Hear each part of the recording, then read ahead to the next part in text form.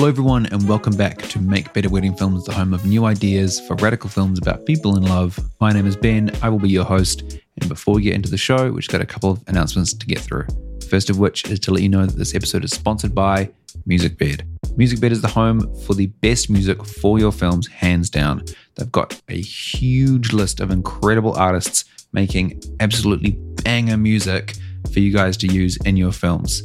And they've got an awesome subscription package that you can basically sign up for and then forget about and just use whatever music you want on MusicBed and however many songs you want in your films. It's awesome. So yeah, make sure you guys sign up with the link below and use the promo code MBWF to get your first month free, and it lets them know that we sent you, which helps out the show. Secondly, this episode is sponsored by Love Stories TV.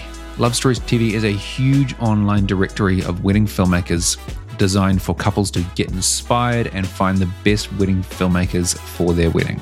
Love Stories TV have hugely popular social accounts on TikTok and YouTube and Instagram that get thousands, if not tens of thousands, if not hundreds of thousands, if not millions of views sometimes on their wedding films. So if you guys want potentially millions of eyeballs on your work, make sure you sign up for a Love Stories TV account and you can submit your films to be featured on their social channels. And if you get picked, they pay you to make social cuts. So it's a win-win-win, basically. So yeah, make sure you check out the link below, lovestoriestv.com. Alrighty, that's it for the announcements. On to the episode. When you see a high heel shoe with a red sole, you know it's a Louboutin, or at least a knockoff pretending to be a Louboutin. This is an example of a brand signature, something that when people see it, the brand instantly comes to mind. Sharon from Fiore Films is very, very aware of the power that a brand signature can have, and that is why whenever you see a wedding film that is entirely shot on tripod, you know it's Fiore Films. My name is Ben, and this is Make Better Wedding Films.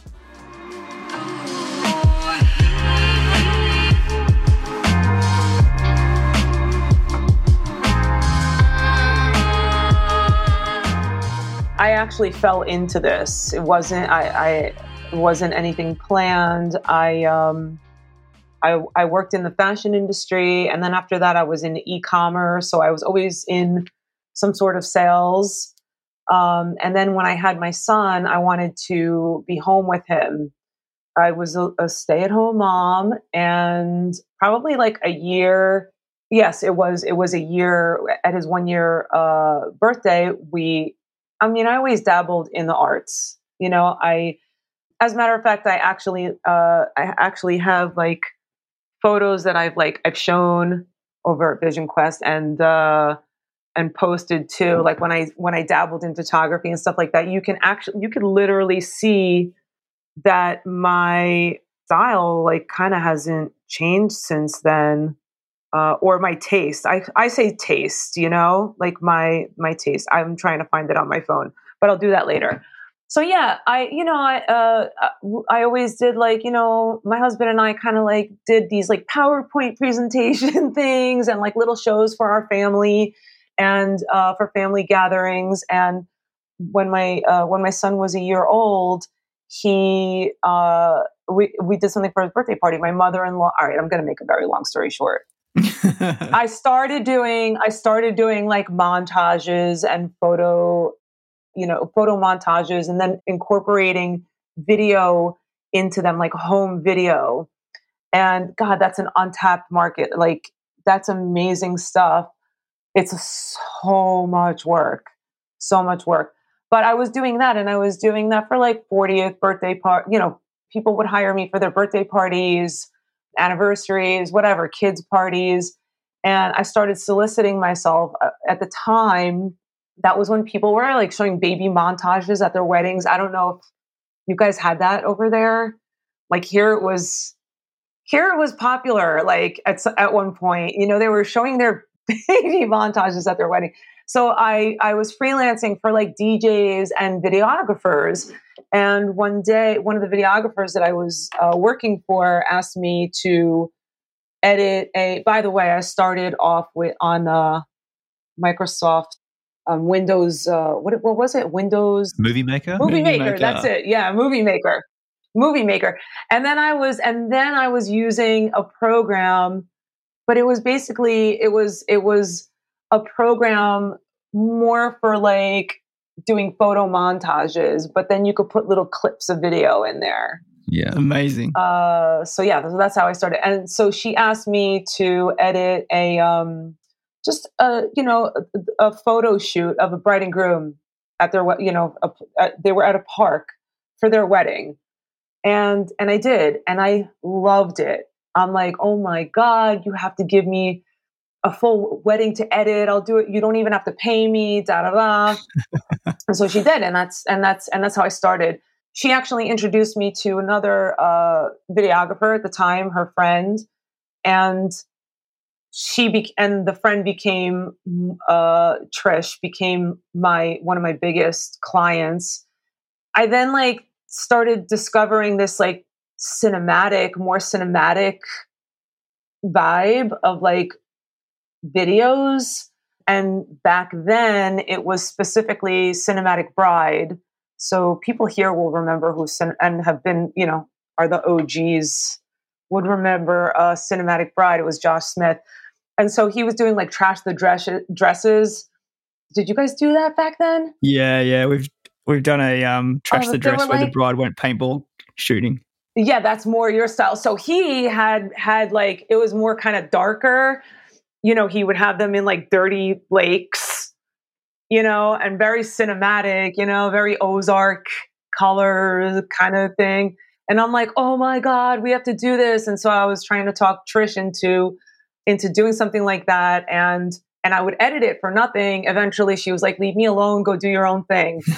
So I was like, oh, okay. So I did. And she's, she said it in the nicest way possible. We're still in touch. She's like my biggest. And her son, Jack, is the Jack that shoots with us. He's been with Fury Films since day one. So if you guys ever see my stories, if you see, it's just always me and Jack. He actually started shooting for Fury Films before me because I was an editor. I wasn't a shooter. Oh, wow. So I would send out the shooters and I would edit. And then slowly I just kind of like went out piece of the day by piece of the day and learned to shoot. That's crazy. That's such a cool origin story. So for the people sort of living under a rock that may not have seen your work yet, in words, like how would you describe the style of Fury Films? Because I remember when I first saw your work, I was like, holy shit, this has got to be the most unique style of wedding filmmaking that I've ever seen. I think it's a different style. It's not like it's a more of like a popular style here on the East Coast. I think here in the States on the East Coast, we tend to shoot more like that. How would I'll tell you how it's been described. It's been described as moody, dreamy. I like to call it intimate. I would describe our stuff like less than like opposite of epic. It's more kind of like intimate. You know what I mean?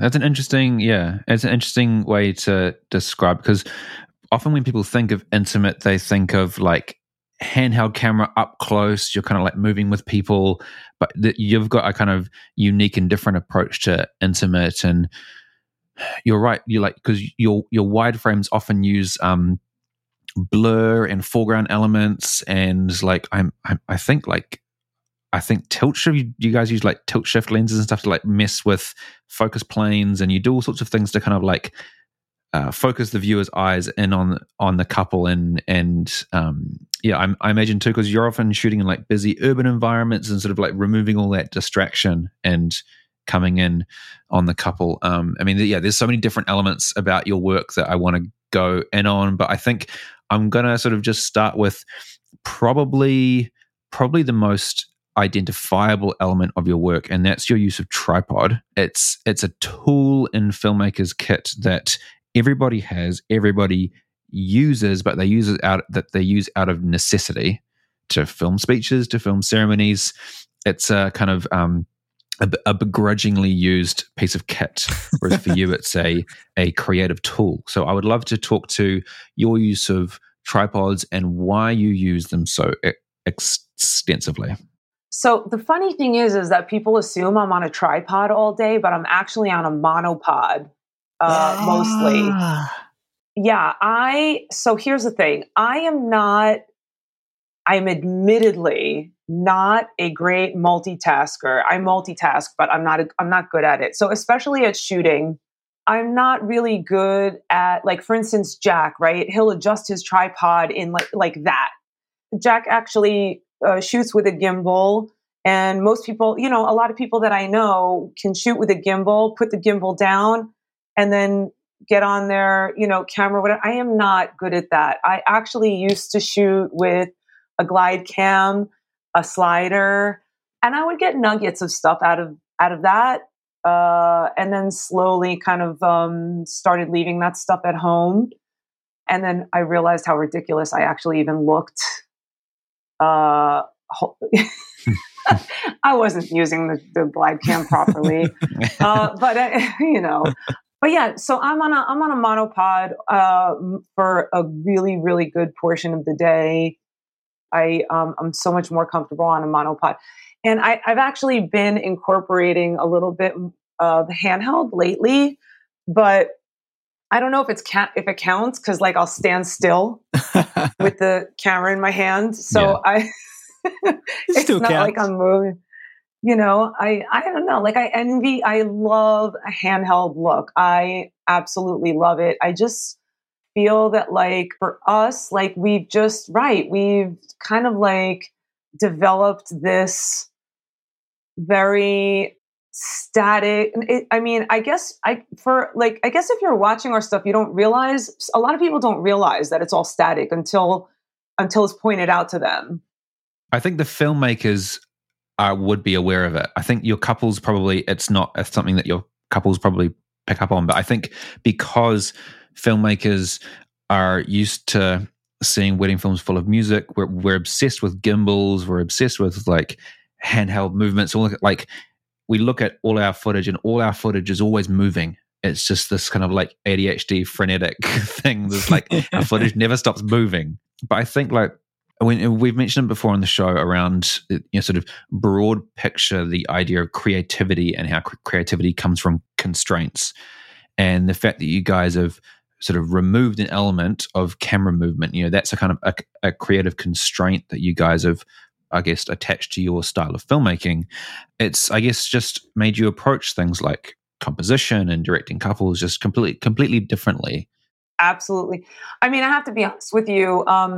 There's times where I'm editing and I miss the movement. Like I'm like, oh, this, some movement here would have been nice. Some movement there would have been nice. And I've been thinking about that lately, so I've kind of been like zooming in, like in post. I feel like for me, like, I don't know, panning in post kind of looks a little strange to me for our compositions and stuff. But movement adds another layer to films, for sure. And there's definitely, I'm admitting here that there's definitely places where I feel like, some movement would have been nice here, because at that moment there was no movement in front of the camera. Yeah, that's good to hear, actually, because you look at your work and you go, oh, they're nailing it every time. It must be so easy for them. After, like, they've nailed their style, they've got this down pat. But to hear you say, it still is sometimes tricky and difficult is heartening for a lot of people, I guess, trying to find their style themselves. Yeah, yeah, it's definitely, I definitely, especially, think about it, like if you're editing and you're cutting clips and putting them together and there's no movement in the camera, like in any of the clips, you have to find proper moments that you're not just like looking at a static shot. You know what I mean? Do you think that helps you seek out those moments a lot better by like taking away one thing to worry about, which is moving your camera so much? Do you think that helps you sort of seek out better compositions and capture more moments? For me personally, yes. I'm definitely, and I'm pretty OCD. That's something that I need to work on also. But yeah, so composition, and like, it's not always easy. in a live event to get that proper composition. So like on the spot like that. And so I'll find myself sometimes obsessing over, oh, if I was just like over just a little drip, like I need to be over, or, if I'm shooting toasts and, or speeches and I'm shooting like, from behind guests or even a ceremony, and like someone's top of their head is like at the bottom of my screen, I'll obsess over that. You know what I mean? And I'm trying to like teach myself, like I'm trying to like control that a little bit. Like, don't move, don't move your camera. You know what I mean? Like it's not gonna be as bad like when you're looking at it in the editing room as it is when you're looking in your camera. You know what I mean? Yeah, because I suppose for you, like every time you like recompose, you start the timer over again. Like for people who are like on a gimbal or handheld, you can sort of slowly manipulate the camera, and like your shot never kind of has to start from scratch. Whereas I imagine for you, if you do notice like a little twig going in your frame and you don't want it, you got to move it, and then you kind of got to start the timer again on like that's your shot begins then. Exactly. But yeah, I've been, so, our older stuff, we were doing kind of like a lot, like some, like more tricks and reflections and a lot of that stuff in the camera. And slowly I felt like, fads get old, or like if you're doing something too much and you start to kind of like, you start to appreciate different things, on a wedding day, especially, as you get older, as you get more wiser, as you get, as you get more seasoned, the concentration is more on composition, on getting a pretty, on getting a pretty picture in the moment, not just of portraits, but of the real parts of the day. And here, the real parts of the day, our couples, those real parts of the day move fast. We have no control over those things. And so that, I think, is the biggest challenge for us in our area is to capture like actual moments of a wedding day in a creative, proper way and get the moment. So I think that's where we shine. I had this conversation with Jack too. I feel like on days where it's just really a day of like a real day happening, there's not, most of our couples don't take too much time for portraits. They're like, okay, you can shoot us crossing the street and, that's kind of it. We want to have our wedding day. And I appreciate that. I would want to have my wedding day too. It's frustrating for us because all we think about is the edit. Like, oh my God, I need transitions. I need, I need some in between shots, some cutaways, some B-roll, but for them, they just want to enjoy their day. Right. So I actually feel like we do better shooting on those days that like we just real things are happening, not always. I mean, there's always exceptions, you know what I mean? There's always exceptions where not much is happening. It's not really, you know what I mean? You have those days where the toasts are kind of, short, or, there's not really much that you could use in the edit. Not speaking of their day, they're amazing for the couple, for their day, but in an edit or the ceremony, kind of like, sometimes in the churches, the lighting is just like, and we can't use lighting in churches here, our own lighting. There's always exceptions. You know what I mean? So on those days we're like, oh, we need portraits, we need something pretty, you know what I mean? Yeah man, there's I guess there's a lot of elements to your work that we've kind of like touched on here and there just in the last few minutes, but I'd kind of there's a few that I want to like just drill down to like a little bit more, and especially so there's definitely around how you guys handle your very controlled style filmmaking in the frenetic, day of a live event like a wedding. But before we touch on that, I would love to just quickly hear you speak on going back to the removing the movement from the camera, and like what you guys look out for in terms of the movement in front of the camera. So like when you guys are setting up your shots and thinking of your composition, I think a lot of us have some of the elements of composition kind of like locked in our brain, like rule of thirds and like negative space and all these kinds of things. But how are you guys specifically looking for isolating movement, whether it's the couple, whether it's foreground elements? Like what are you guys kind of like looking out for on the day as you're kind of lining up your shots?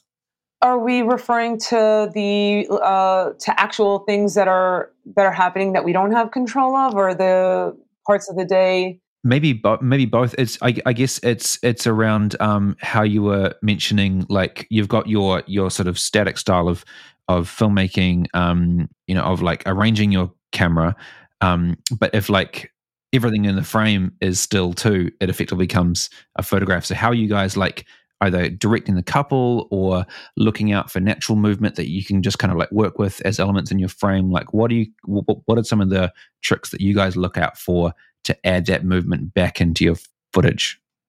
Right. So that's easy. The parts of the days that we can't control, we just try to find a spot where,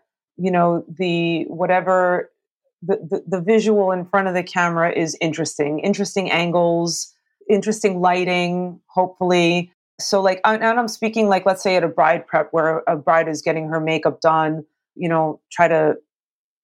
I personally don't really like to shoot things if they're not like nice lighting, or if they're not interesting and it's parts of the day that I don't need and are not going to be missed in their edit.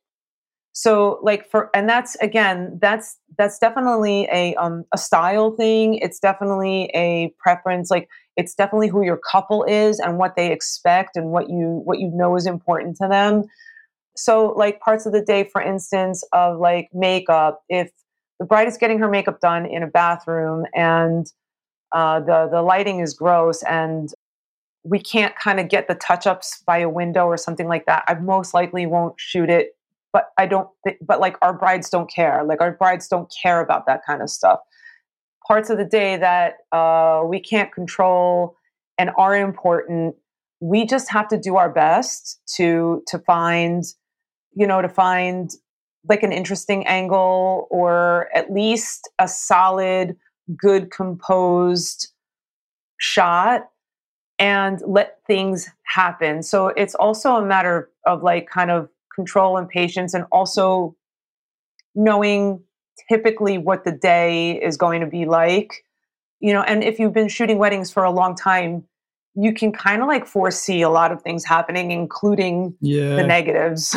Like, oh, this guy's going to walk around. I know it. He's a walker.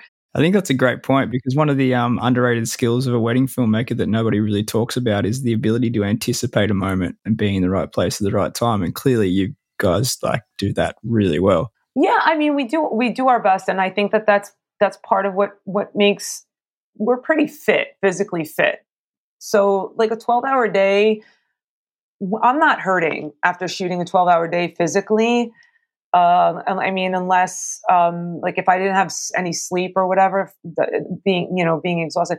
But I think that like the most exhausting part of a day is, and it's something that Jack actually mentioned, and I'm like, you're so right, is we have to think ahead the whole day. We can't stop thinking ahead. From the minute we walk in to the time we leave, we have to be thinking ahead, and we have to be on point like the entire day. What other job is there really that you have to be thinking like 2 minutes ahead of what is about to happen, or anticipating, or kind of like, just kind of, you just kind of have to like know what is probably going to happen or what might happen. You know what I mean? It's I think that's the most mentally, like that's the most exhausting part of the day at the end of the day. Listen, wedding hangovers are real. It's a real thing. And I don't think that anybody, including my own husband, will never understand it unless you're shooting weddings, what it takes. But yeah, so as far as composition, there's at least two shoot. We kind of also we have a groove. We already know what we're in charge of on a day, and I think that that's kind of like that's such a great part of like having a constant like team, and rather than like always having to work with someone new. When you work together for a while, you kind of already know what the other person, we barely have to talk to each other during the day.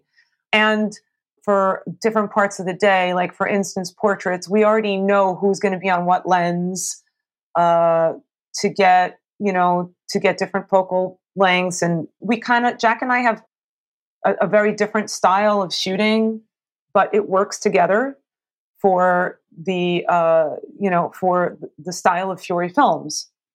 And so he's better on certain lenses. I'm better on certain lenses. And I don't know if I answered your question, because truly there's never really a plan of like how to set up the camera for a shot until we're there, So like for ceremony, for instance, we will check out the area for the ceremony and we'll go, okay, I'm going to be here. You're going to be there, and like, look, and then like, we'll stand in where the bride and groom will be standing and figure out composition there, and the composition for a third camera, where is the best spot going to be in that area. So those things are planned, hopefully. Sometimes not, but those things we try to plan. Other than that, there's things that we always do, on a day. So we already, like Jack likes to get like silhouette shot of the groom, kind of like at a window. And, certain parts of the day are like, it's like a given, you know what I mean? It's something that we just do. But yeah, those special moments, different moments it's just something that comes to mind, like when we see it. That's interesting. I think hearing you talk about how you guys work on the day is interesting, because I think people might look at your work and think sort of like, walk over here, set up the tripod or the monopod, and then like get the shot and then walk over here, compared to how they might picture themselves like carrying around heavy equipment and always moving and kind of getting physically exhausted.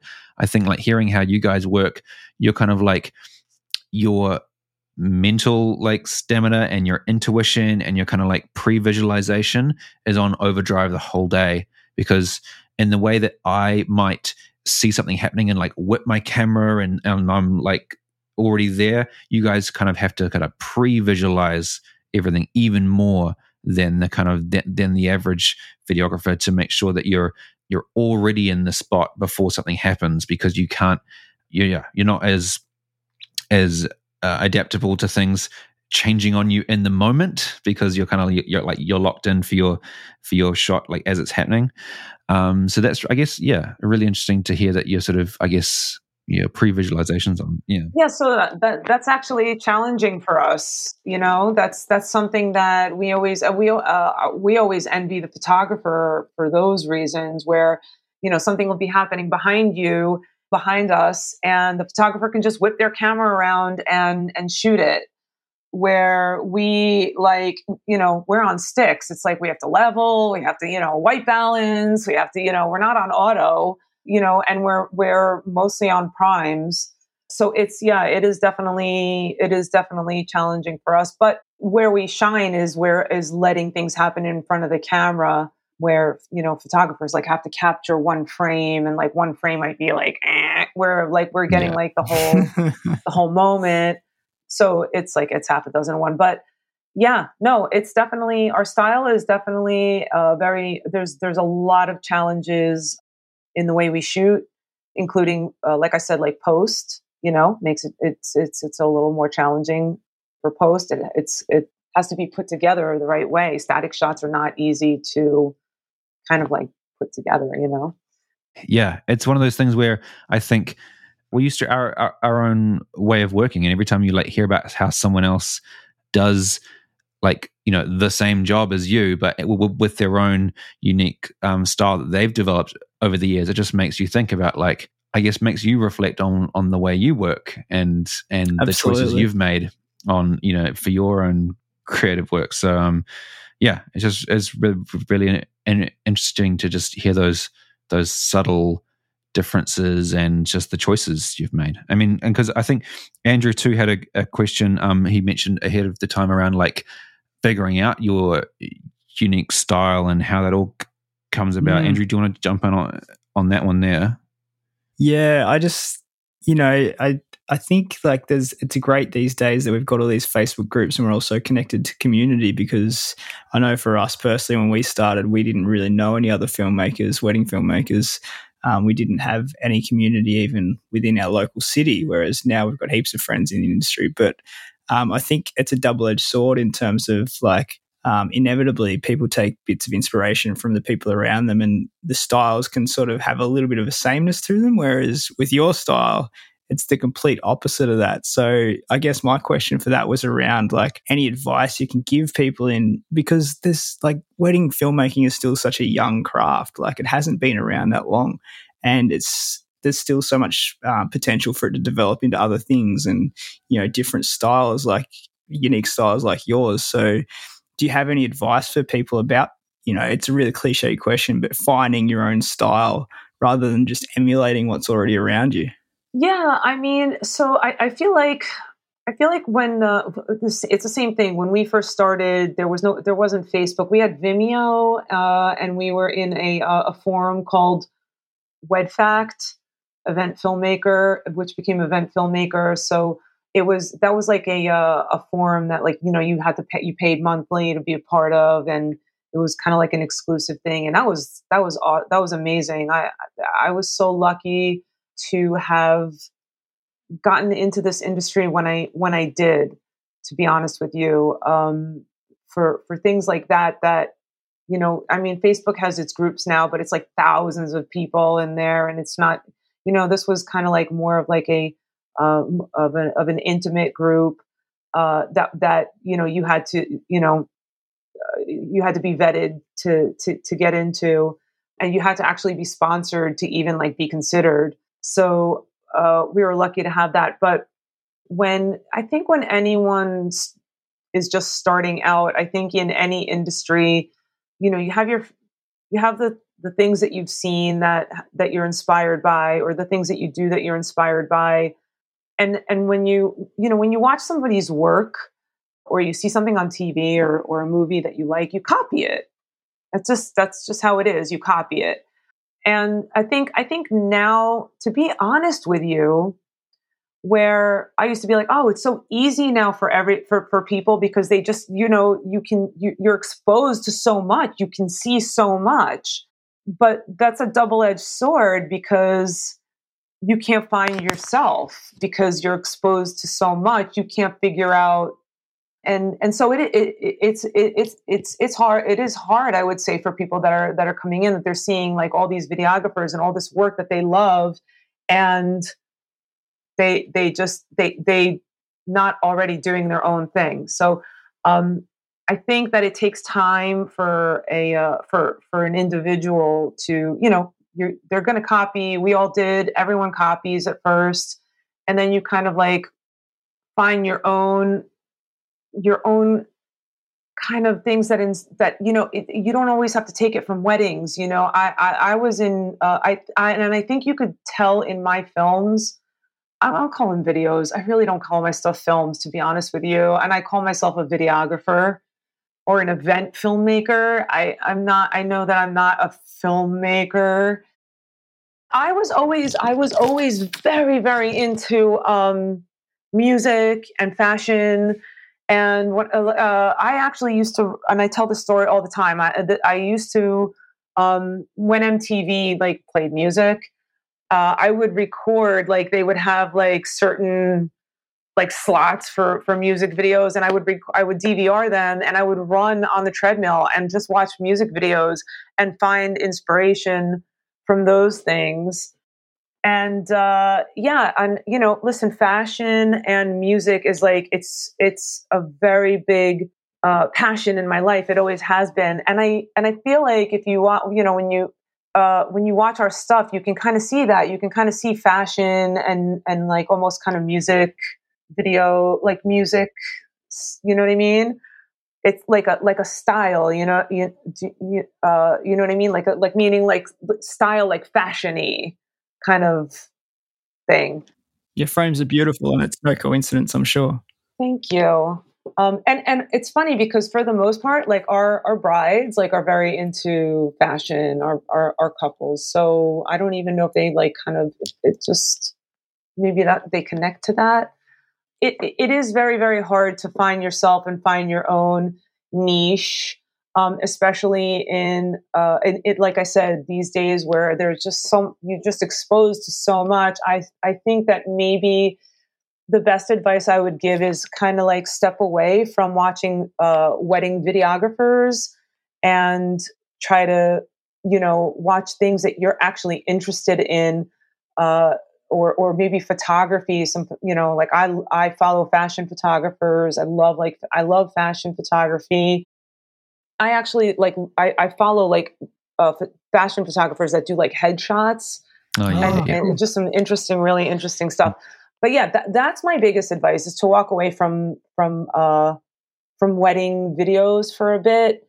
And even if like you're a person, for instance, like some people are into movies that are very, dark. And then there's some people that are into movies that are very quirky, that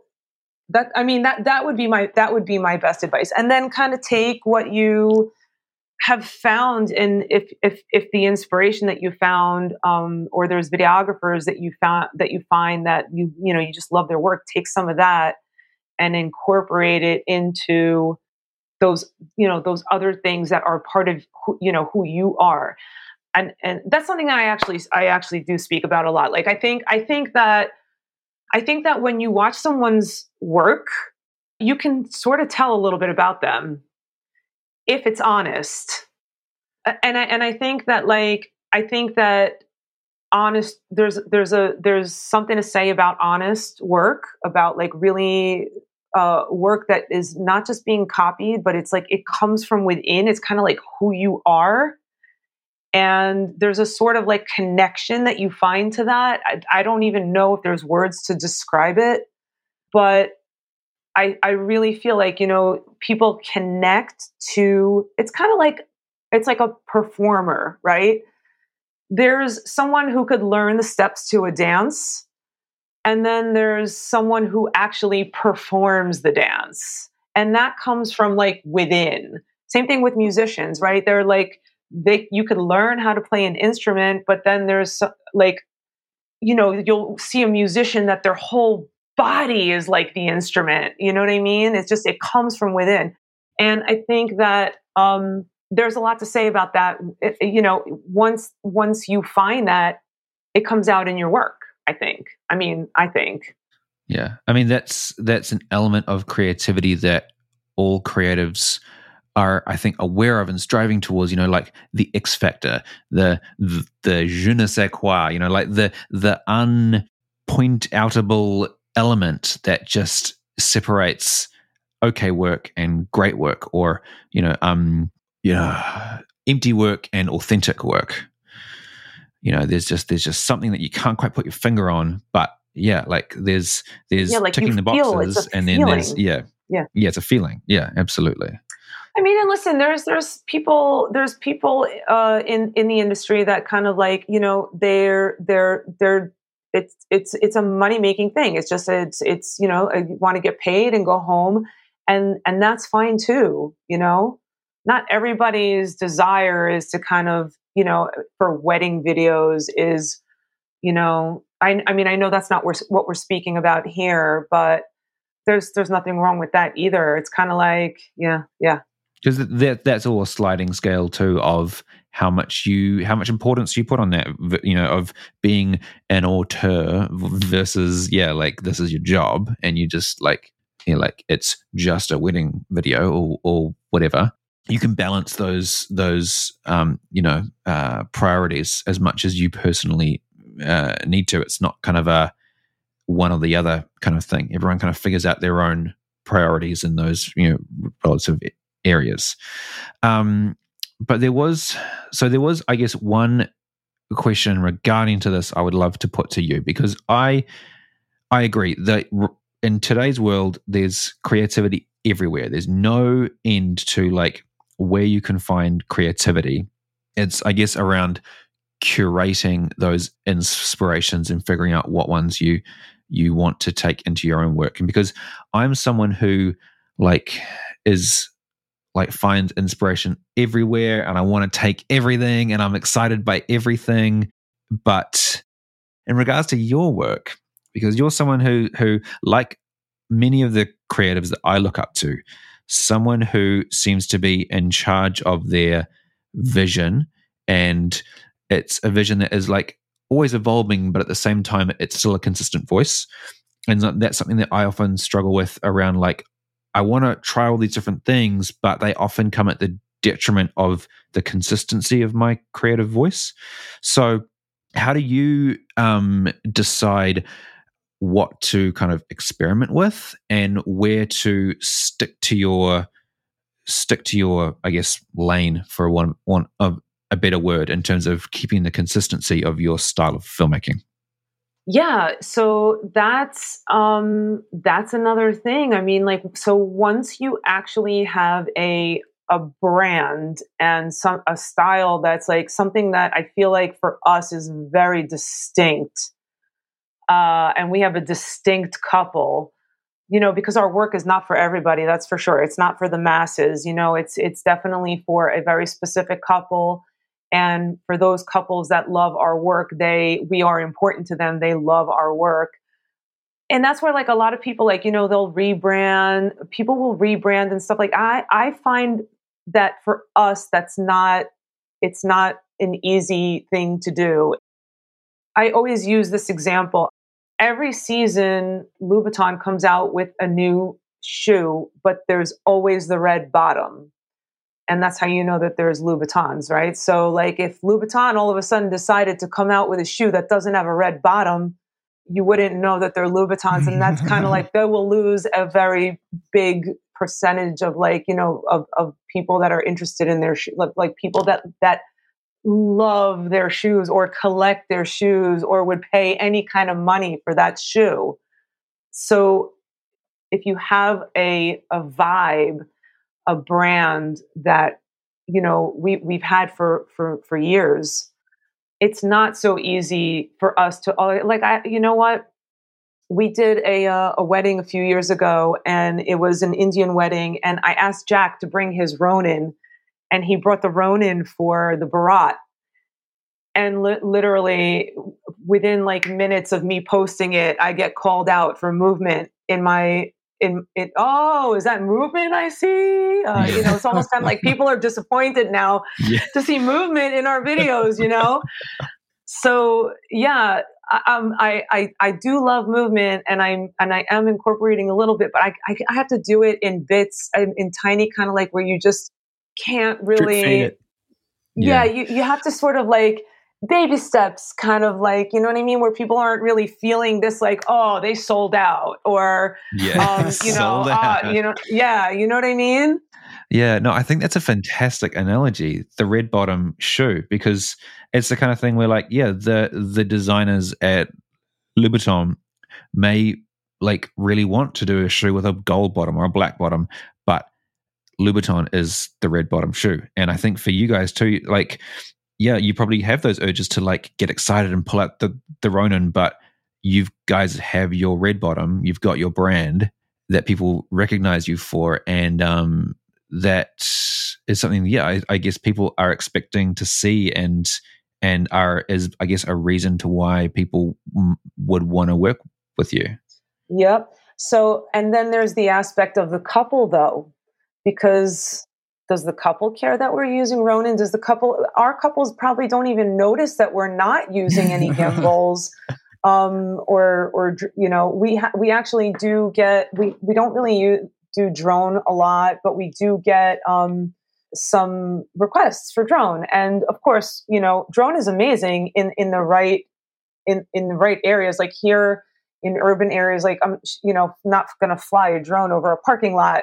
You know what I mean? Just to say we're flying a drone. So we started this year, which I have not posted yet, baby steps, started incorporating a little bit of drone, but now wanted to make it our own. So I don't know, like, if you would like to edit this out or not.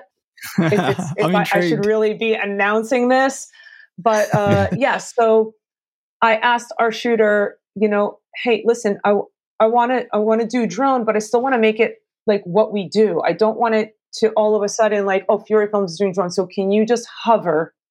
Just hover. Awesome. Just want to see, maybe show a little bit of the rays, kind of like a crane, or just tilt down. No flying. Sick. No, none of that. Because for us, it's not what we do.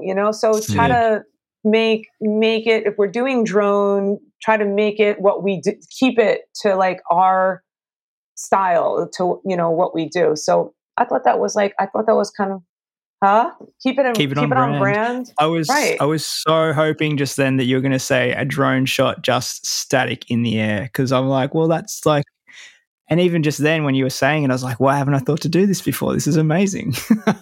Yeah, so maybe cut that out, because now all of a sudden, we're letting secrets out.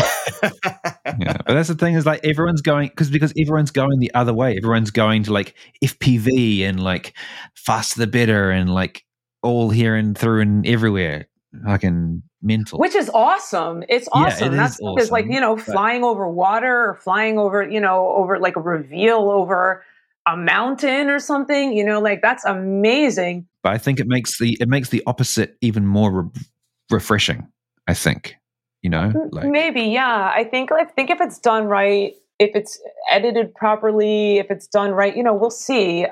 But yeah, so that's maybe just kind of like just kind of going it like a drip through the gates, kind of thing, but. Something where it's not your typical drone movement, which again, there's nothing wrong with that drone. I mean, you see it in Hollywood, you see drones, gimbals, sliders, all movement is intentional, and there is a place for those things. 100%. And those are amazing tools. But again, our brand we kind of have to like, okay, change things up a little bit, but kind of stick to our red bottom, I think that's like a really good point, and something just like resonated with me just then, is that like we always think that we need to buy new gear to open up creative possibilities for like new ways of shooting or approaching a craft. But like, man, you can do so much just by reimagining what's possible with the stuff that you already have. And I'm probably like going to get hated on by Sony and gimbal manufacturers and drone manufacturers for saying that sort of thing. It's not very, capitalist of me, but there's so much you can do with gear that you haven't even thought to do yet. You know what I mean? Yeah. Even us, I'm always trying to think of like, oh, what can we do different this year? This season, what can we do to like change things up a little bit?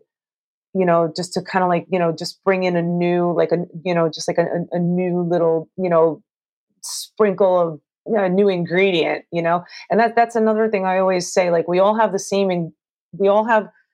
baking a cake, right? We all have the same ingredients, flour, eggs, water, but like, now what are those additional things that you're putting into that cake that makes it taste better than the other bakery down the road, you know what I mean? And then sometimes, and I always say this too, that sometimes we are missing an ingredient. There's something, and in a wedding day, you're missing an ingredient, and you have to figure out how to make that cake like without that ingredient. You have to be creative and work around that missing, I don't have eggs, so what can I use to like, replace eggs to make a cake? Gluten-free cakes can still be good. Yeah. Yeah. No, that's again with the awesome analogies. I think it just speaks to like having a holistic control over your craft and like understanding all the different elements, understanding all the different ingredients, and knowing what to do when one of those is missing. Because I think like, you go into a wedding day and you just try and go on based on what you used to, and you're like going off your kind of not autopilot, but you've you're getting whatever you need, but then sometimes you do miss something, and it's like, shit, what do I do with that now? But understanding how all the different elements all play into each other just means you can deal with scenarios that come up, because it's a live event. There's things that happen, with every single wedding, even like ours, our weddings, like I always say this on a wedding day, no offense to our couples, but I always say it's always something. There's always something, or with the toasts, there's always one that can't like stay in the light, where we took 20 minutes to set up the lights. There's always something. It's a live event. So, I think, like, to our credit, and I'm not just saying ours as in Fury Films, I think to everyone in this industry, not everyone can do what we do. Not everyone can handle what we handle. It is a lot. It is a humongous responsibility. It is a humongous challenge. It's very intense on the mind and the body. And especially when you're trying to do something, come out with something special, not just a video, but you're trying to come out with something special. It's just, if it's something that didn't come out right, the cake kind of didn't come out straight, right? You got to fucking fix it with frosting, like in post. You know what I mean? Yeah. Absolutely. All I'm taking from this episode is fix it in post. Grace will love it. Now everybody's going to be dying for cake now. I know I am.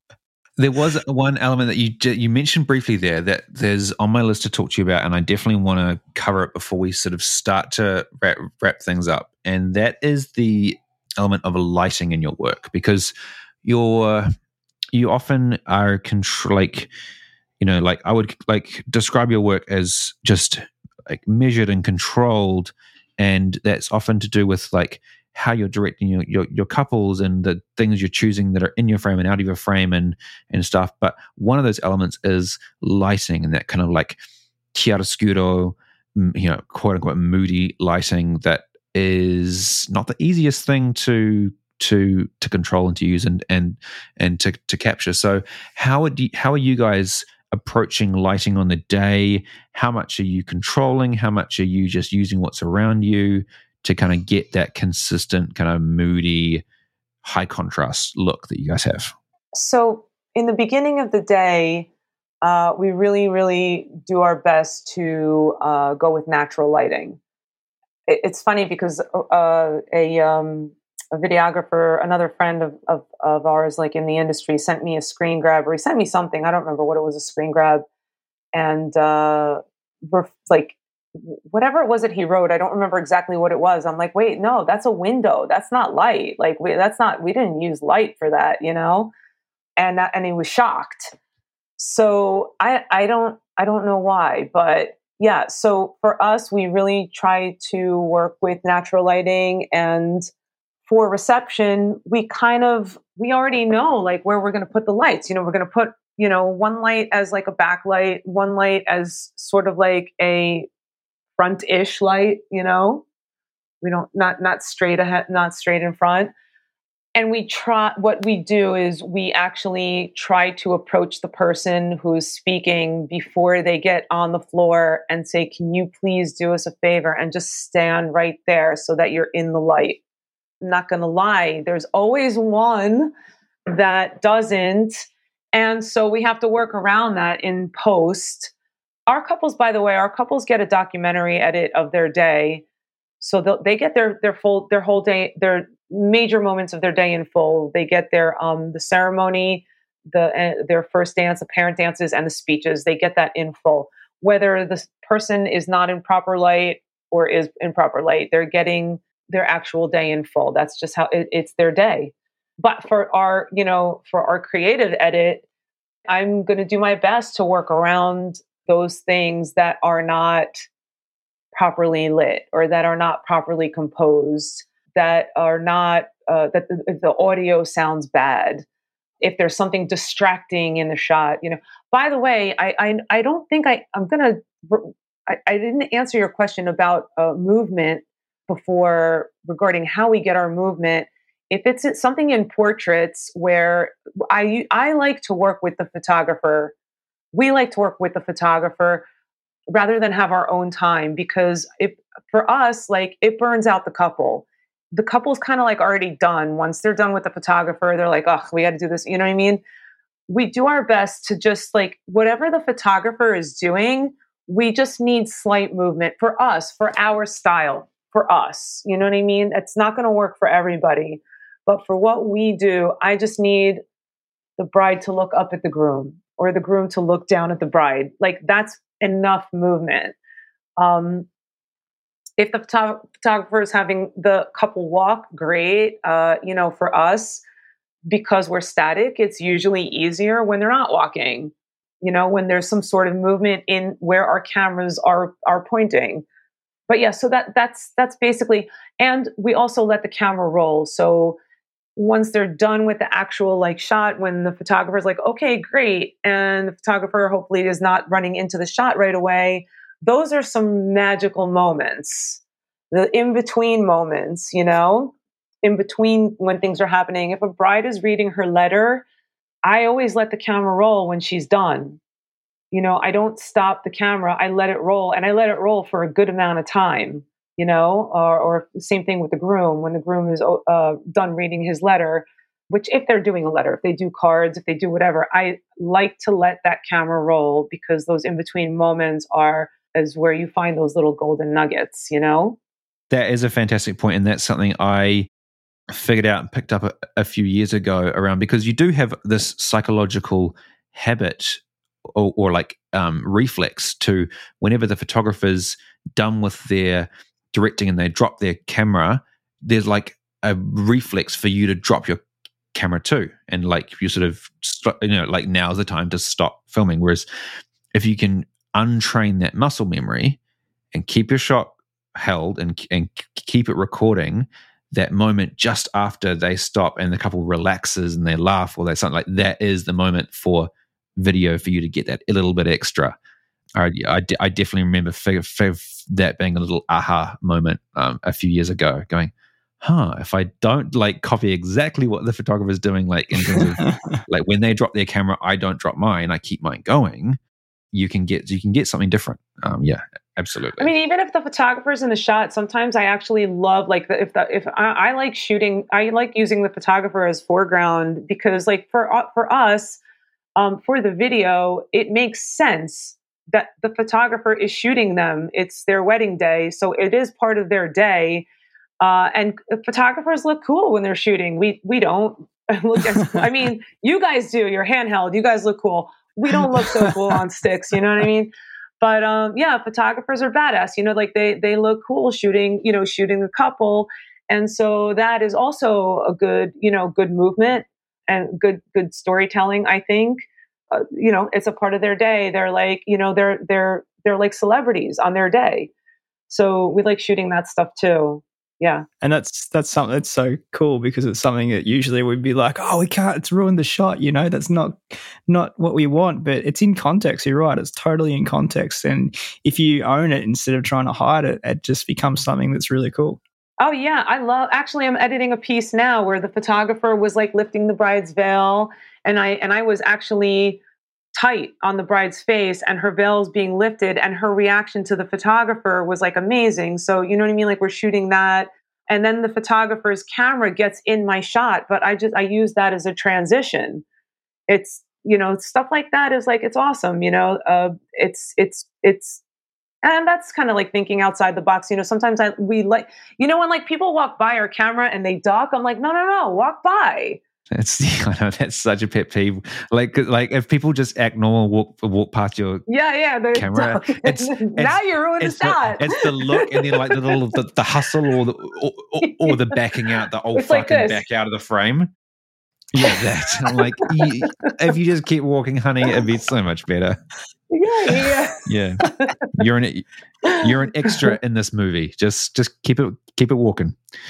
Yeah, or a transition. Yeah, you're a transition. Andrew, my friend, I've got a couple of questions left. Is there anything else burning on your question list that you have, Sharon, before I start to land the plane? Just one, which is a bit of a universal one that I'm sort of dealing with myself a lot lately. And the longer our career goes, it becomes something I'm more interested in. And that's like, how do you maintain a work-life balance and longevity? Because, you know, this is, like you touched on before, not everyone can do what we do as wedding filmmakers. And it isn't easy. And a lot of people will never understand. Like, mum still asks me, how's the wedding photography going? You know what I mean? Like, but yeah, how do you maintain that work-life balance and longevity and still have a passion for your craft and a life? I mean, it's tough. It's really tough, you know, especially as a mom. It's tough because for what, you know, we're shooting on the weekends, we're editing during the week. It's really, really hard. And like I said, you know, this year really got me. This was our busiest, craziest season, for obvious reasons. And, you know, I think it got us all like thinking, which isn't a bad thing, but it's one of those things like, oh my God, how long can I do this? How long can I keep doing this? And especially for parents, it's like I'm missing my kids' like life. I'm missing their games. I'm missing, you know, just sitting down watching a movie with them. You know, so I think that I can answer that for myself right now because that's something for like, you know, everyone's going to have a different, you know, some people kind of like need time away from home. They, you know, that's kind of like their thing. They need it. They want it. And that's their escape. So for me personally, you know, I stopped working to be a stay-at-home mom, and now I'm working more than ever. So at this time, you know, I'm reflecting a lot, and that's because of like our times in life right now with us, and you know, in the past couple of years. And you know, you have to think like, is it worth it for you? Because again, like what we do in the style that we do it, and the longevity that we've done it for, and the consistency that we have, I feel like we have consistency in our work, and that's part of like what also makes us shine. It's a lot of work, and I miss a lot. I've missed a lot at home. I'm going to tell you guys something that not really a lot of people know, but like I edit in my kitchen. That's where I edit. I have an office that this office could have been mine up here, but I chose to have a nook in the kitchen because our kitchen is open to the family room. So at least I can see my family, you know what I mean? And I'm not like locked in a room. There's negatives to that because there's times I can't concentrate because I can't focus because other things are happening. But I've come to a point after this year personally that I'm like, how much longer can I do this? How much longer can, you know, I have to think about the future of, you know, Fury Films. Like, how can this go on? And so we actually had a little baby sister over COVID, Fury Flicks. And so Fury Flicks is Fury Films' little sister, and we're just getting the ball rolling. You know, we booked a few this year, and we're getting the ball rolling. So Fury Flicks for us is what it's kind of like what an associate team would be for someone else, but it's not associate. It's still the Fury Films family, but not me physically. I'm overseeing everything. And so this will allow me, Fury Films, to be more exclusive again. And I can take way more few of Fury Films and then be able to like have my extra time with Fury Films without taking away as much from my life and let Fury Flicks happen, you know what I mean, and oversee it. So it's still Fury Flicks is not going to be a volume studio or anything like that. It's literally going to be like the vision for it is to be Fury Films' little sister, you know? That took a lot of thinking and a lot of like exact the way that you asked the question, saying that, how do you find balance? How do you find like longevity? These were questions that I was asking myself over the past like couple of years, during the time off and then the time back, especially. It's going to work for me, but I've been doing this for so many years. I have never found balance. Never. I've missed a lot. I have never found balance. So I think it is a very, very difficult thing to do things at the level that we're doing them and the amount of things that we're doing and find balance.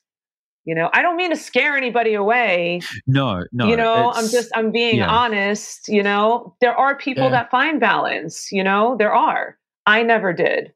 But I think that honesty is important because, like, in an age of Instagram where we, put our best lives out there and act like everything's hunky-dory, a lot of the time it's not. And I think it's a really hard profession to be in when things are going badly because you're in the business of happiness. It is. It's very. I could tell you this though, that I don't understand how people have so much time for social media. You guys are amazing at what you do. And I guess it became part of my brand too, to be honest with you, is like, that's how I like why people call me unicorn, like that, because I'm never at things. I never Vision Quest was the only thing I've ever showed up at. And these things, it's part of the reason why I just wanted to be this to be audio too, because it's kind of like, my thing. But I still need to get on my YouTube game. I have been awful on Facebook. I am not that great with doing stories. I actually just hired Square Muse, to redo our website. And they are asking for things. And I'm like, can I get it to you after Christmas, like after the New Year? And, they need stuff. And I'm like, I can't find time. So again, I can't, I still cannot find balance, but to be honest with you, I am just now really making it a point to be here, like when my son asks me for he likes to go, to the store or whatever. That's his new thing. And so now I am dropping everything and I'm going, but then I don't find time, for my website. You know what I mean? Yeah. So priorities. Yeah. It's priorities, but there's the balance thing went out the window a long time ago for me, But that's the thing. I think for a lot of us, it does. People who work for themselves, who are crafting their own careers and their own business, the balance does go out the window. But I think for us who've been in it for a while now, I'm coming up on 10 years. Andrew, I'm sure you're similar. The same, yeah. And I'm getting to the point now where I'm like, what's the end game? What's the long-term goal? What does my career look like when I'm 40, 50, 60, whatever, because the balance that I have now is not something that I can envision sustaining for decades more. And so I think a lot of us are now getting to the point in our careers where we're thinking, okay, what other types of work, with your little sister project, it's what are the other ways our business is going to evolve and develop over time to sustain our career for the long haul. We're all kind of figuring that out, I think. What do you guys think about that? The Fury Flicks. Cute, right? Yeah. It's great. It's I think a lot of us have probably toyed with the idea of that kind of sister brand or that kind of thing where you've got your kind of, I guess, because as you progress in your career, you get higher and higher end, I guess, because you're just one person, and the only way to scale really is to kind of scale your pricing, and so you kind of just get into a different sort of market. But then it's how do you offer something, I guess, smaller for different couples that doesn't kind of not devalue what you do, but it's just a different way. Yes, exactly. That's exactly right. it was something I was like thinking about. I know that a lot of like higher end, there was a time where a lot of higher end studios, they created a brand that was a more of like a volume studio sort of brand that had nothing to do with, the name or like you would never know. So I was toying with that idea with this Fury Flicks thing for some time. Like, how I don't want it to be a like a lower end thing, but it's not going to be Fury Films. You know what I mean? So how do I approach this? And I still am having trouble kind of like, I don't know, like, I don't know regarding a website or an Instagram, like exactly how to like market it or how to like, I want it to take a life of its own eventually, you know? I think this past couple of years really shed a lot of light on all of us. And this year, especially, I think a lot of us did like a lot of reflecting and thinking and sort of like also innovating, thinking, innovative thinking. I have friends that like, there's friends in the industry that opened up a pizza truck. It's amazing. Different passions, like people had different passions. They're like, you know what, I'm going to do it now. Like, I'm going to do it. Yeah, no, it has been interesting to see how everyone has been, like, whether they've been going sideways or up or out, or like how everyone's been dealing with approaching the challenges that we've been facing, and how they sort of, because everyone's, I think, been shocked into realizing the insecurity of their particular business format or structure, or people are going, I need to diversify, I need to expand, I need to solidify my systems, I need to work on my marketing, I need to work on my networking. Everyone sort of realized the gaps or like the flaws in their system, I think, over the last few years. I mean, I know I have, but yeah, I think that's something that I did have a final question, but I kind of want to tweak it now in light of what we've just been talking about around like, what advice do you have for filmmakers? I guess, like, looking back at your time in the industry, what do you feel is most important for, I guess, just like maintaining or sustaining business like year in, year out? Okay, so we're talking about like someone that like their goal is to have a brand, or if they have a brand, not necessarily for those studios that are kind of like, they're making ridiculous amount of money and they're just pushing edits out. So I'm speaking to, the studios that are more kind of like me. It's something, and it's something that it took me.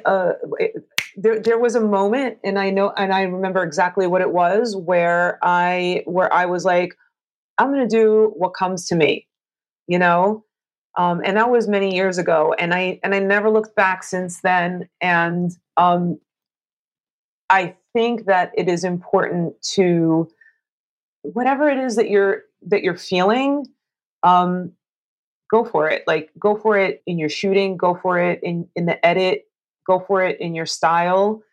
Because again, that goes back to like what we talked about. Like, when it comes from within, when it's like really who you are, and there's like an honestness about like what you're doing, people will connect to it better. For some reason, there's just that energy about it that the people, and like, you know what? And I've actually said this before. When it's a part of you that's in your work, like when it's really who you are in your work, people that are like you are going to connect to that work, because, and you're going to have some similarities, you know what I mean? They're going to, because that's why they're attracted to it. They're attracted to what you're putting out there, which is like a part of you, you know what I mean? So I don't know if I'm putting it into the right words, but you get the gist, right? Yeah. Great. I think it is important. Like, that's my biggest advice, is to just say, I was having a conversation with a friend yesterday, and she was telling me that, like, this piece that she put out, she had a friend that told her that they didn't like the song, and like after she put it on, she's like, I like the song, I like the song, and I'm like, I love this music, you know what I mean? And you know what I mean? Not everybody's gonna like what you do. Like I know, and I always knew that this style, like what I do and what I put out there, is not going to be for everybody. And I completely accept that. As a matter of fact, when couples inquire with us and I ask who their photographer is, and I'm looking at the photographer's page and I look at our page and I see the photographer's page, like they're using, their whole page is white and our whole page is not. So I already know off the bat how that photographer's style and how they're working with light. And I actually, it's something that the couples don't always realize, and I bring it to their attention, And so I feel like maybe we might not be a good match. It might be a challenging day for everyone, for the photographer, for us, and for the couple, because the photographer wants to turn them this way and we want to turn them that way, Yeah. So it is important to know like who you are, who your couple is, and to be okay with it. If you're putting work out there that's part of like who you are, you will be okay with it, because you could fake something else, but you know that you're not going to be good at it, or you know that it's not going to be you, That's big advice. I know that that's kind of like, it's not really something super specific, like use this lens. Yeah. No, but it is specific in the sense of like being authentically you means you're not going to be fighting upstream, I guess, like always against couples that don't gel with you and you can't really figure out why. And if you're always making something that's authentically something that you like, if you're on board with it, chances are the people similar to you would also be on board with it. Absolutely.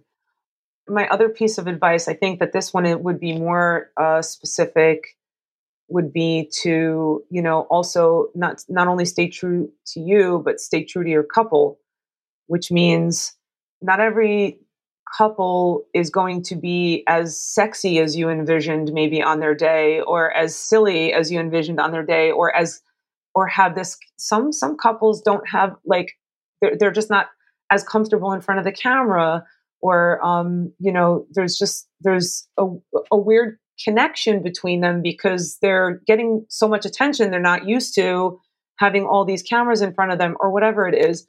And then you're going to put this dramatic music under these visuals that don't go, That's one of my things. I feel like there is sort of like manipulating a day in post. There's a way to manipulate things, but then there's a difference between manipulating and forcing.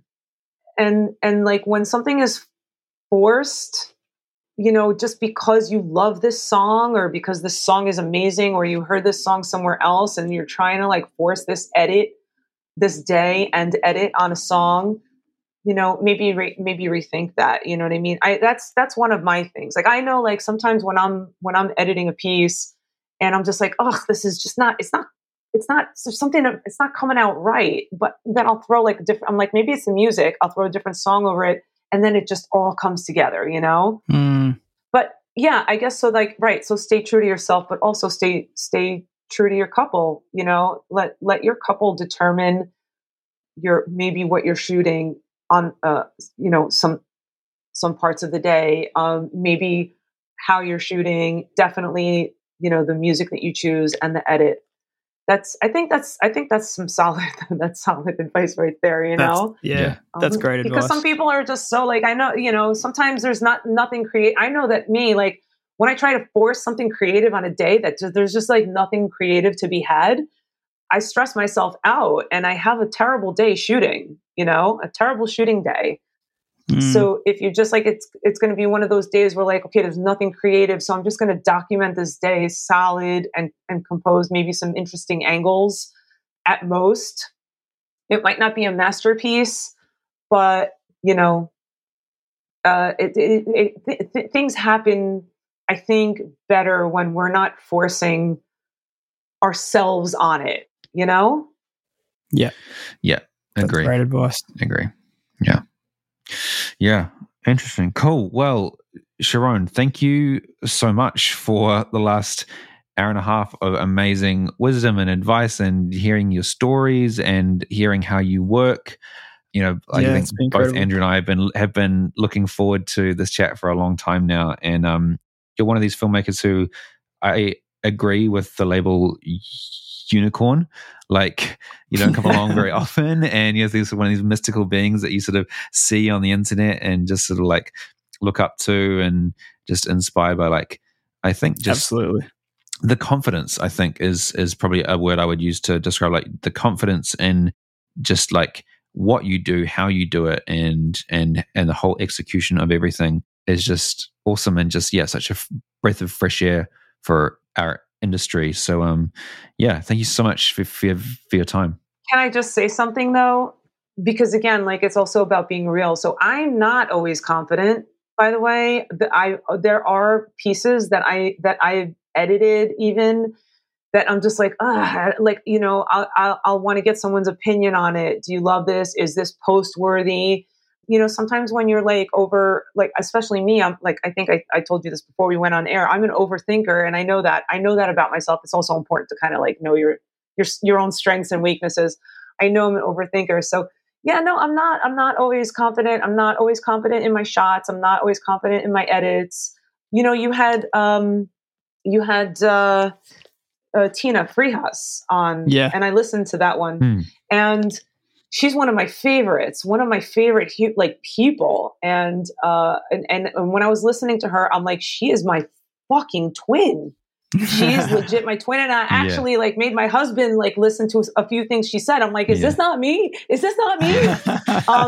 And one of the things she said was that she's not the best shooter, but she knows how to put things together in a way that is a little manipulative, but it's also not, it may be manipulative to like a person in the sense of like, oh man, this must be so easy for her. But she's also very true to what she's shooting and what she's editing. And I do the same thing. I am not the most amazing shooter. I don't always see things like I have days where I'm just like, I'm on point, where I'm just like feeling so creative, and I'm like, look at this, and look, let's do this. And, and then there's days where I'm just like, I don't see it. I don't see anything. Yeah. I don't know like what even to do right now, creatively. Yeah. So I think I really wanted to point that out, because I don't want people to think that like, I mean, I think we're all very much alike in, as artists. I'm going to call ourselves artists, right? As artists and business owners and filmmakers. We all have our insecurities. We all have our self-doubts. We all have our egos. We all have something to prove. Like, ego is a good thing, because that's what keeps you going. Just don't be a dick. You know, and I always say that. Don't be a dick about it. You know what I mean? Yeah. There's a difference between having an ego and being egotistical, But yeah, so I have my insecurities. I have very bad days. I have those days where it takes me, 3 days to figure out the first 20 seconds of an edit, or just the opening of an edit. And we also have the same challenges. We're shooting live events, so we have the same challenges. As it doesn't matter if you're shooting a $10,000, a $10,000 wedding or a $2,000 wedding. It's a wedding. We may not have exactly the same challenges, but we do all have challenges. That's so important to hear for so many people. Yeah, I think so too. I always make it a point to like just be the like in your face kind of like, no, it's not all like Skittles and rainbows and nothing goes 100% right for us on a wedding day ever, never. We've had days where we walk out and we're like, oh my God, that was such an amazing day. We totally deserve this. Like we earned this day, but there were still challenges on that day, So yeah, I just, everyone should know that, and everyone should own it, 100%. I think sometimes sometimes the bigger, more exquisite weddings do have more challenges and a lot more pressure on that day. Like, their expectations are going to be higher than those of, like, I love our couples. Our couples are badass. Like, I love our couples, like, and that's something too, where I'm so blessed, like that. And again, I really do feel that it's because of what we put out there. We attract the couples that are just fucking awesome. I mean, we have our challenges again, but like, our typical couple is just like, no, I don't give a shit about makeup. I don't give a shit about like this. I don't give a shit about that, and that's because of what we put out there, I think, so if you, again, like, that goes back to like staying true to like who you are, and then it'll come back to you. Oh, I have another piece of advice. Real quick. Do it. Drop it. You don't have to post everything. Yes. Actually, this is I think the point, that, because I was going to sort of speak to what you were saying around your insecurities around like the fact that you don't feel confident, and similar to Monica, how she was saying like she doesn't feel like she's the best shooter, but she can like manipulate things. I think like a skill that you have is in curation. So I think that is a skill that shows itself in super consistent work. In the way that I look at Monica's work and it's super consistent, I look at your work and it's super consistent. I think your skill in curation speaks a lot to that, and it's definitely a skill that I struggle with. And definitely, it's definitely there's like an element of like manifesting creativity like in the moment when you're shooting, but then there's also a kind of like a skill in controlling through curation that I think you obviously are very well versed in as well. Thank you. Yeah, I mean, I'm an editor first, definitely, and I've said this, that like a good editor is an illusionist. So you're never going to see the shit that I've shot. Like, you're never going to see the garbage ever. You're also never going to see like, things that there's things that I don't post that I feel like, there is a consistency. Everything that I send out, I've given it my all to like make it amazing as possible. And, for our couples, every single piece that I put out, whether it's posted or not, I'm spending that time on. But what you post is your marketing. So what you put out there. So even something so simple as, for us personally in our industry, a particular venue. If it's a venue that you don't like to drive to, or you don't like to shoot at, or doesn't really kind of jive with what you normally do, but you have an amazing couple, that's, even if the day is amazing, maybe don't post it, because people will find, will see that venue and be, they'll connect to it because that's the venue that they're getting married at, or that's the venue that they were looking at. So even something as simple as that, have to like really, really think that through. That's a marketing thing, That's not just like, oh, this day was garbage. Like, none of our days are garbage. Please don't like delete that part. Even if the day wasn't the greatest. Yeah, but I think it speaks to that, like, people describe it as like kill your darlings around, like, even if it is like a great day and you might love the film, but in terms of the holistic big picture thing of what you're putting out, how is it actually like serving how you want to move your business forward? Just because you love the film, is it like gonna serve you to put it out? So I think that, again, it comes with a lot of discipline to make those decisions. Yeah, I have a wedding that we've done that is probably one of my favorite pieces. Like, the party was amazing. It was amazing, but there's parts of that day that the venue, specifically the venue, that, you know, it's not really like, it's not really part of our brand. If I'm going to say it like, you know, bluntly, it's really not like, it's not the area where we like to market. It's not the type of venue that I like. I personally love places that are like, that have like architecture, like like, you know, old mansions, history, like stuff like that. So, you know, for me personally, there's certain places or certain maybe parts, you know, things that of the day that I don't want to put that out there as what we do. I don't know, like, if that makes sense. You know what I mean? No, it totally does. It totally does. Yeah. No, I do the same. I'm sure all of us, to some extent, like, do that. Where, yeah, you're just controlling what you want to be put out there, and just because you shoot the wedding doesn't mean you post the wedding, I think. Exactly. Right. I think that is some serious discipline for me, especially that one piece that I was just talking about. Like, there's still days where I'm like, oh, should I post it? But yeah, no. Speaking specifically marketing wise, it's a bad idea to post. Good advice. Very good. You'll good cut advice. that down and make a long story short, right? No. We're that was kind of sloppy, but no, that was great. That was good advice.